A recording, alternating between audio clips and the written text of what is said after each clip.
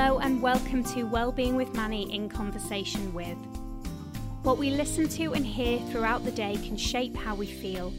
If we feed and nourish our soul with wholesome conversations from everyday people, filled with positivity and stories that people can relate to, you may feel less alone and even inspired. We're all working through stuff, and sometimes you need to hear conversations that have failures, successes, and everyday struggles. Wellbeing with Manny in conversation with is listening to others talk about how they have journeyed through life so far, including some top tips for you to take away.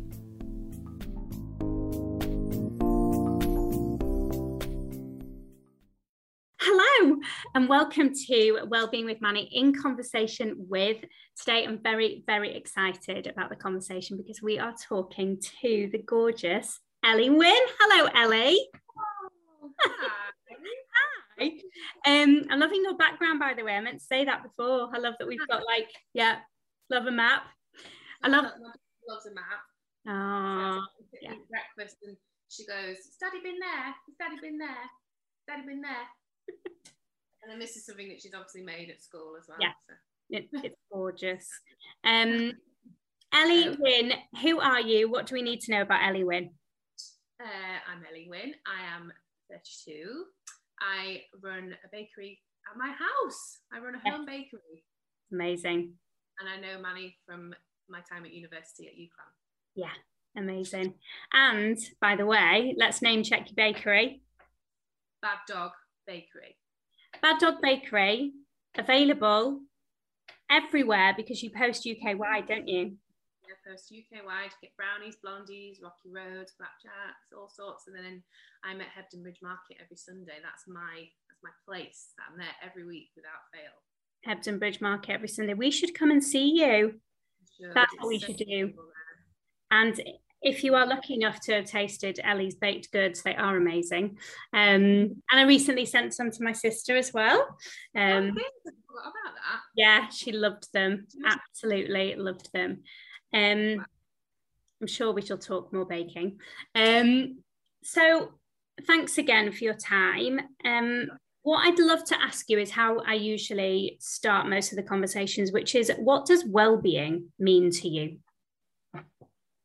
I think well-being for me is about having an awareness of how you feel, being okay with good feelings and bad feelings, but also looking at well-being as a whole. So that's to do with mentally, physically, emotionally, about how your well-being can then affect your relationships with other people, because that's a big, big part of why I think it's important to keep your well-being in check, because the way we feel ultimately affects how we interact with other people. So that's kind of the way that I've always lived my life, is that, well, if I'm looking after myself, and then I can then be able to look after other people, but also if I'm not having such a good day, I know that that might have a negative effect on someone else. But not that that's a bad thing. This is a very long-winded answer. It's great. Got plenty of time. Awareness of how you feel and all the little strings that are attached to that, with like physical, emotional relationships, all that sort of stuff. Yeah, and it's dead interesting as well, because before we pressed record, we were just saying how, I always ask if there's any topics that are off limits and all the rest. And actually, sometimes when you're having a good day, you can feel happy to talk about anything. And we were both saying that today just happens to be quite a good day. Whereas, and that's a good thing to recognize, isn't it, about our own well-being and our own mental health, is it's just like this. It's on a complete and utter spike roller coaster. One day is up, one day is down, and that's okay. Yeah, there's nothing wrong with that. I think it was last Monday, for example, was a particularly bad start to the day, like for us personally at home, and then your whole day is kind of just a little bit meh then. Yeah. Not that that's not okay. I remember my mum called me. We tend to talk on a Monday because summer's at school. I don't have much baking on, so she'll ring me. And it was like 9:30, and I thought I shouldn't answer this call because I'm just going to cry. I thought, no, I can't ignore my mum, because that's not very nice. So I answered, and she's like, "You all right, Ellie?" And then just literally tears. She's like, "Oh gosh, what's wrong?" And it was just like word vomit. And I actually lots better for having answered the phone, even though I knew it wasn't going to be an easy conversation. And I don't like being upset for my mum to hear, because she lives far away as well. So, but I knew it was the right thing to do. But could have so easily gone, decline, don't want to talk. And I absolutely love that, because there's so many moments where you just go, oh, I can't do this right now, and you suppress it, and then of course it's got to come out at some point, hasn't it? It's got to have an outlet. And actually the best thing probably in that moment for you, even though it feels a bit grim, and obviously you then, if you're like me, because I'm the same, you know, we're both the same, our mums don't live close to us, and when I feel like she thinks I'm worried, she's going to worry. So I worry about her worrying. Yeah, it's so true. It's very easy just to keep it all contained, because you don't want the ones nearest to you to worry about you. But with that, because I've kind of been on a real journey since I had Summer, my daughter, and my mum and dad will always be like, we can tell that you're not okay. So, because we know you better than anybody. So just be honest with us. But again, that's harder because you just don't want them to worry about you. But they're worrying anyway because they're your parents. Yeah. So you may as well try and be as open as possible. Yeah. It's not easy. No, it's not. No. And one of the major reasons that I wanted to talk to you as well on the channel was that ever since I've known you, you've always been someone who I think is super positive, even in the face of quite big, you know, changes in your life. And also you work really, really hard at looking after people around you. I think you'd be really hard pushed to find anybody who couldn't go to you or couldn't speak to you and doesn't feel your kind of warmth as a person. But that's got, you know, and I straight in then said, but, because that's got another side to it, that when you give and give and give your energy and your positivity, which of course you want to do to people, you know, and for people, how does that take its toll with you? And have you noticed that, being a really compassionate person? I've definitely noticed it since becoming a mum, because I think you ultimately give them everything, don't you? Because it's innate in you anyway to do that as a mother. But even on like the hardest days, or when you're like really tired, because Summer, our daughter, has never really slept that well, and you just feel yourself like digging deeper and deeper and deeper to find the energy to be there for this tiny person. So I think I've noticed it more since becoming a mum, whereas before that, it's kind of, I can't really describe, it's just who I am as a person. And when I talk about it, it's not that I'm trying to big myself up. Like, there are times where I wish I didn't care as much, because it really does take its toll. And I read something about people that are empaths, and I think that's how I would describe the sort of person that I am, is that you take on other people's stuff, and it's not because you're nosy or, you know, anything like that. It's just that you genuinely want to help. Like, I want people to know that they can talk to me about stuff. But I have recently noticed, because I think when you become a fully fledged grown up like I am now, which makes me feel sad. It's sad. When you meet like other parents in the playground who have got their own battles that they're facing, and that's when I've started to, I personally have had to like speak to Nathan, my husband, about it and say, I need to take a step back from this because it's taking on too much for me. I won't kind of go into details because it's not for me to talk about on here, but when someone is struggling so much mentally, then they're sharing their darkest, deepest thoughts with you, it's a lot to take on. And I spoke to Nathan about it, and he said, look, this is where you need to just take a step back and say, you're still being a good friend, but just you need to protect yourself as well. So otherwise you get dragged down. So that's when I've noticed it more, like proper real world problems, if you will, not problems that we thought we had 10 years ago when we were students and everything was actually quite nice. Pretty easy. So I've noticed it more as I've got a little bit older. Yeah, and I think it's a really interesting point you bring up as well about the protection of yourself, because when you are, you know, a compassionate, empathetic person, as I know that you are, one can fall into the fixer category, and you want to make everything right, and actually sometimes there's a point at which you have to say, this isn't for me to take on anymore. And especially when you mentioned there that people have maybe confided some darker things for you. It's especially some training that I've done, which I found really helpful with mental health first aid for England, which was that you listen and you hear, and it's not for you to give the advice because you're not necessarily qualified in that area, but being able to signpost people to what they need is the most helpful thing to do, because you have to both protect them and yourself from that, so you can kind of see where those kind of barriers are. Exactly. Yeah, you kind of just think this is too much for me, and it's not that you're a bad friend, it's just that you want to kind of not refer, because that's not something that I could do as a friend, but just kind of mention things that are going to help. Yeah, my family did for me when they could see that I was struggling. They said, well, just go to the doctor, just go and have a chat with them. And and I'm quite open to talk about medication and things that I'm on. So I take 50 milligrams of sertraline every day, and that's only since April of last year. And I would say that's taken me nearly 5-6 years to finally speak about the fact that I've struggled since having a baby. Like, if someone had said go to the doctor when Summer was like 6 months old, I would have been like, no, I'm fine, there's nothing wrong. Whereas because I did stomach it down for so long, it's then kind of reared its ugly head. Lockdown obviously didn't help either. Don't really know why I brought that up, but it's just important to be able to talk about it more openly. I think is really good.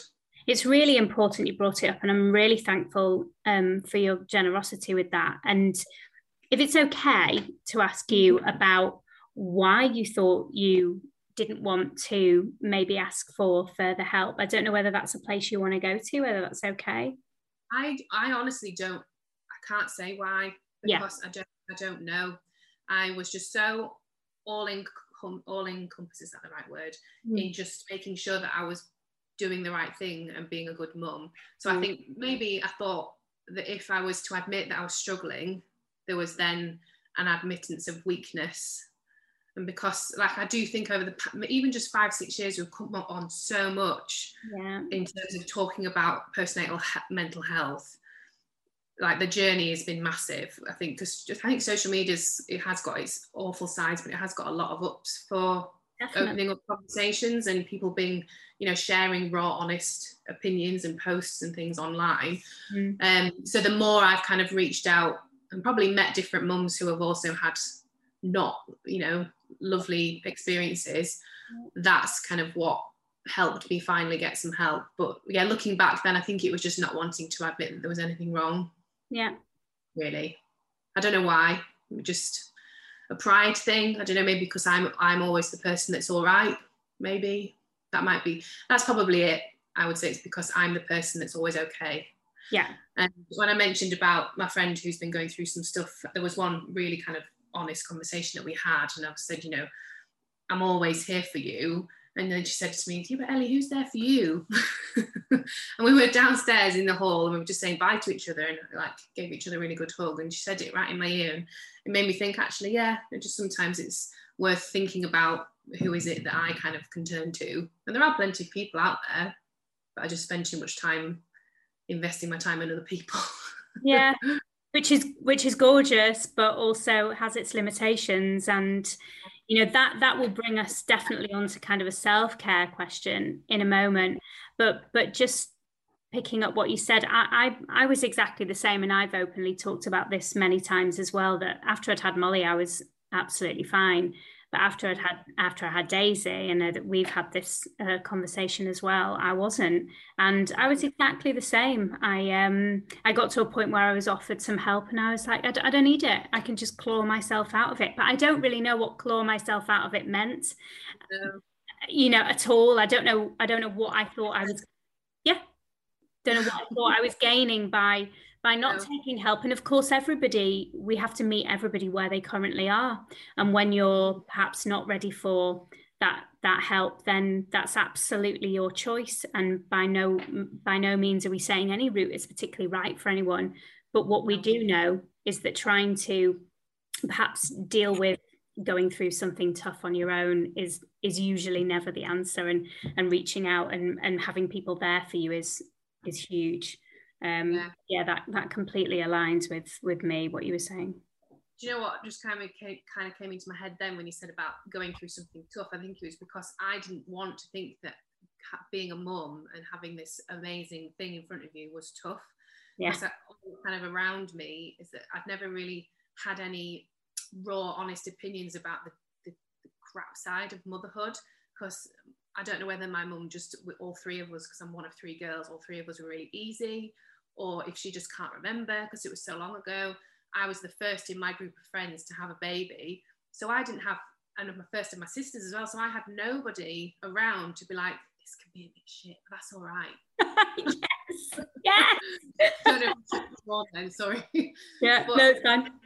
And since then, since I've just been like, oh, it's just like a weight is lifted, to actually be honest with yourself and say, I don't really like this very much. Like when friends of mine have had a baby in the newborn stage, like some people love it. I've got a friend who I used to work with, and she would have babies upon babies because she just loves it when they're tiny.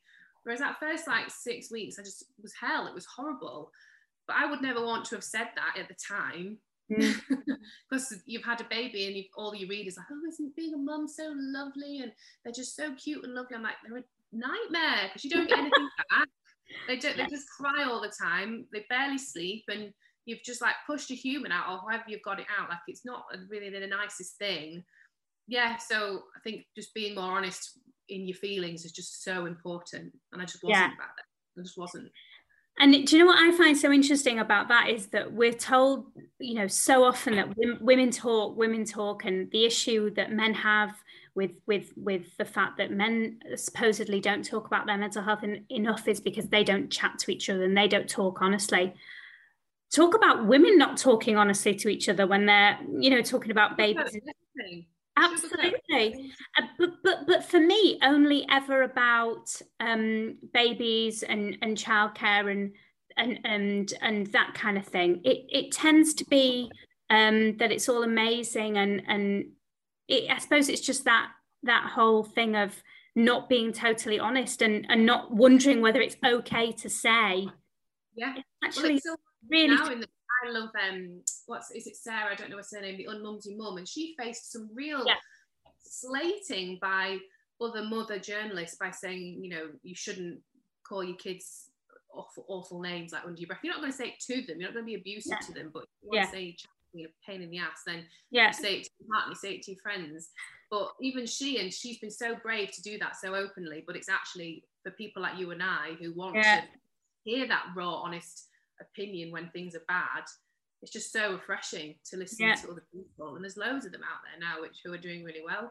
It's more open, honest opinion about motherhood, and it doesn't take away from the fact that we absolutely adore our kids, and we 100% know the privileged position that we're privileged to have children, and you know, we absolutely know that's a struggle for a lot of couples, and that's absolutely not what we're saying at all. It's more to do with the fact that the reality of it is still really tough, but it's really not talked about.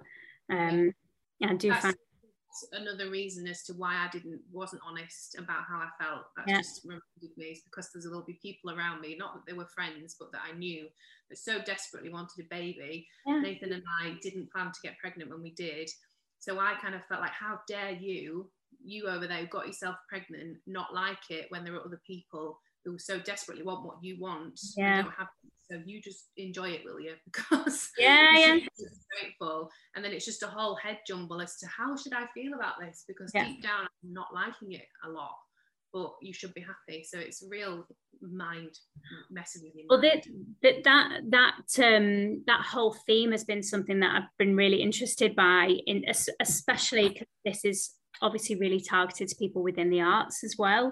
And I've seen loads and loads of things written about, you know, people who are in really kind of huge shows with massive opportunities who are struggling, but then struggling to say that they're struggling because they supposedly think that everyone else thinks that they should be so grateful because they're living the dream, doing what they always wanted to do. But actually, sometimes it doesn't matter how amazing that opportunity is or how amazing that child is or whatever, or the fact that you've kind of got everything you ever wanted. You can still feel not okay, and you can still feel as if you need support. And just because you're grateful for something doesn't mean that it's perfect. There's two different things there. Where this whole, like, when people, I think it's quite an old school advice, is that, oh well, worse things happen at sea and all that sort of stuff, is like thinking, well, yeah, some people probably are in a worse position than me for so many reasons, but that doesn't take away from my own problems and my own thoughts. And just because I think sometimes it can be helpful to think, oh well, at least I'm not in their position of someone that's maybe going through a tougher time. But then again, that's them, you're you, and you feel your own stuff, and how other people believe you should tackle that is not really anything to do with them. Do you know? I don't think I put myself very well there, but do you get what I mean? And just 100%. taking ownership of your own stuff, and the way that you feel is really important. Yeah. Definitely. Absolutely. One of the other really lovely podcasts that I listen to, which I would definitely recommend to other people, is Jake Humphrey's High Performance podcast, that he does with Professor Damien. Pardon? On the telly? Yeah. So Jake he used to be a children's TV presenter and then presented Formula One, and he's teamed with Professor Damien, and it's not just about sports people. It's people who, it's the opening question is, what do you consider as high performance, or what do you consider high performance in your life? And one of the things that Jake says, which I really, really love, is about fault and responsibility. So something can be absolutely not your fault, but it's still your responsibility for how you're going to deal with it. So I really love thinking about that, especially when we think about the pandemic and what's happened. It's just a great way of separating things. One of the things I was going to ask you is about self-care, and about how you approach that, how you recognize that you do need time. And obviously you have a very amazing husband. We shall name check Nathan again. And he's obviously a freelancer himself. He is away a lot, and is an amazing dad still, but isn't always there. And obviously his whole, you've got your own business, you've got a gorgeous daughter. There's a lot to juggle. And, you said that you're very good at being there for people and caring for people. How do you care for you? And have you learned anything about caring for you over the years? I would say it's really tiny things, just about taking, even if it's just half an hour for yourself in the day, whether that be to sit and have some quiet reading, listening to a podcast, anything like that is really, really good, just to take time away. Much, much harder when you've got a small person in your life to do that. But even for me, it's like, it seems quite mundane, but just small things like going to have your shower in the morning and cleansing your face. I know this sounds like really silly. But it's great. One of the people where, like, I won't necessarily always show up at the school run with no like makeup on, because I feel as though my time just to put, I don't put loads on, but just like mascara is like my favorite thing. I just think these things that make me feel a little bit better, taking time for myself. I'm not putting it on for anybody else. It's for me because I feel better when I've like put a little bit of effort into myself. Like I'll have someone around me saying, "Mummy, you don't need that on," and Nathan will say the same. I was like, yeah, I know I don't need to do it, but I have it, and it makes me feel better. If I feel I look good, it's quite a shallow thing, I kind of just feel better about facing the world. I don't think it's shallow at all, is what I was going to say. Because actually, you hit the nail on the head when you said, I'm not doing it for anyone else. I'm doing it for me, and that's the key to self. Yeah. Exactly, and kind of that self-love, and looking in the mirror and thinking, oh yeah, I look nice today, that's good, small win, tick. I've got obviously the dog who we named the bakery after, Cooper, who I love to death. He's just the best thing ever, and I love getting out with him for a walk. Even just spending time with him, stroking his ears on, and even like just having a dog as a companion is just the best thing. So time with him is really important. And then I also like to be able to go back up to the Lake District where I grew up and spend time there. I always feel kind of good after I've left there. Kind of, is it grassroots, is that the word? Absolutely. Yeah, I love taking time to go up there as well, and taking Summer, she loves it there. Yeah, it does. And do you think that you've learned to be better with your self-care as you've got older? Although, like you say, it's harder when you have kids, but yeah, there's an awareness that I have more of taking time to do it. yeah, I think when I think back to when we all lived together at uni, like there'd be days where I wouldn't really do much, like days on end where I wouldn't do anything.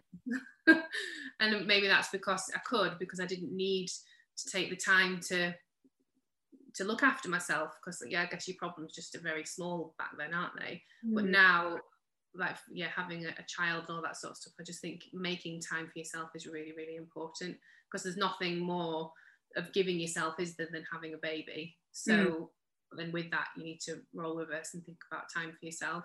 I'm lucky and I've got really, really good support here.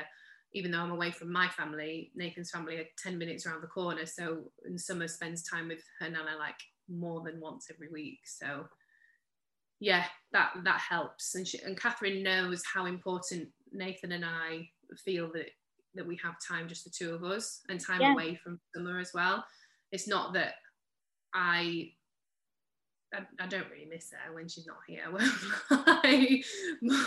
Honest parents, love it.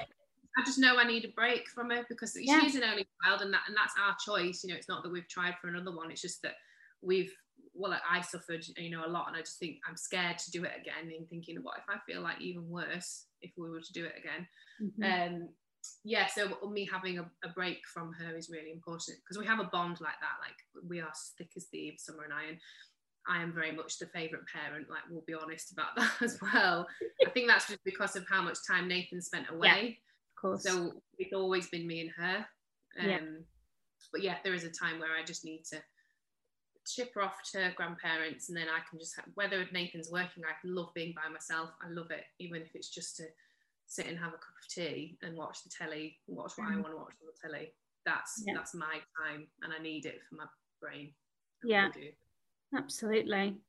And if you were to be kind of writing that in kind of a top three, what would so if someone's listening to this who is either a frazzled parent or a very, very busy business person, you are both, what would your kind of top three things be to kind of really look after themselves so that they are available for other people, and that the glass that they're pouring from isn't empty, I think having time alone with your own thoughts is good, just to kind of reflect, and having time to yourself if you're comfortable enough anyway to be on your own, because I know a lot of people aren't. Sure. Learning to be comfortable by yourself is a really important skill. Not a skill as such, but just knowing that there's so many people I know that are like, oh, I don't want to be on my own, I just don't like it. And you think what's going on for you to make you and some people are uncomfortable with their own thoughts, maybe, and that's something that then we have to work to finding something different that does suit you. But I think time alone and going for a walk, I think, is so beneficial. I don't even really see it from an exercise point of view. I just see it as that I want to get out into the fresh air, and you just always feel better having been out in the fresh air. And number three, the little things: washing your hair, going to have your hair done, or like I get my eyebrows waxed once every 4 or 5 weeks, or just little things like that just time for yourself, especially like I say, if you're a mum or you're busy working or you're both. Take self-care in the more aesthetically pleasing way, I think, is still important if you like that sort of thing. I actually love that. I was chatting to a friend. We weren't recording anything, but we were just chatting about just general things that we might do that make us feel happier, and she said that she used to love wearing a bright lipstick, and she used to wear a bright lip all the time, and she said she just hadn't done it for ages. And then I just said to her, why don't you just do it? She just went away, and then she came back and she had this massive bright lip on, and it changed everything about her. And she just kept looking at herself like, and just seeing it there. And I just said, why don't you just do it more? And she was like, I've just got out of the habit of doing anything for myself. And we weren't really going down a very deep avenue, but really interesting how, people, tiny little things. And it's really important, especially if it means something to you or just makes you feel better. Anything that can make us feel better is surely quite good for us, within the limits of something good. Ellie, thank you so much for today's chat. It's been absolutely amazing. And hours, couldn't we? Yeah, well, we could, and that's what I'm hoping it is, just people listening along or watching along and thinking it's just a couple of mates chatting. And I think, you know, from this conversation, I'll take forward just the honesty that probably we all need to have a little bit more of, and not being scared of that, but also knowing when we reach kind of our limits of how we're able to support others, but also ourselves, and just taking a bit more time. So thank you so much for that. Oh, you're welcome. I've really enjoyed it. It's been lovely. Oh, thank you. Thank you for being part of this Wellbeing with Manny community. It really means a lot to me that you can spare some of your precious time to listen to these conversations. Please share this episode with anyone you think would benefit from hearing these open and real conversations. And remember, talking is key. Who will you have a conversation with?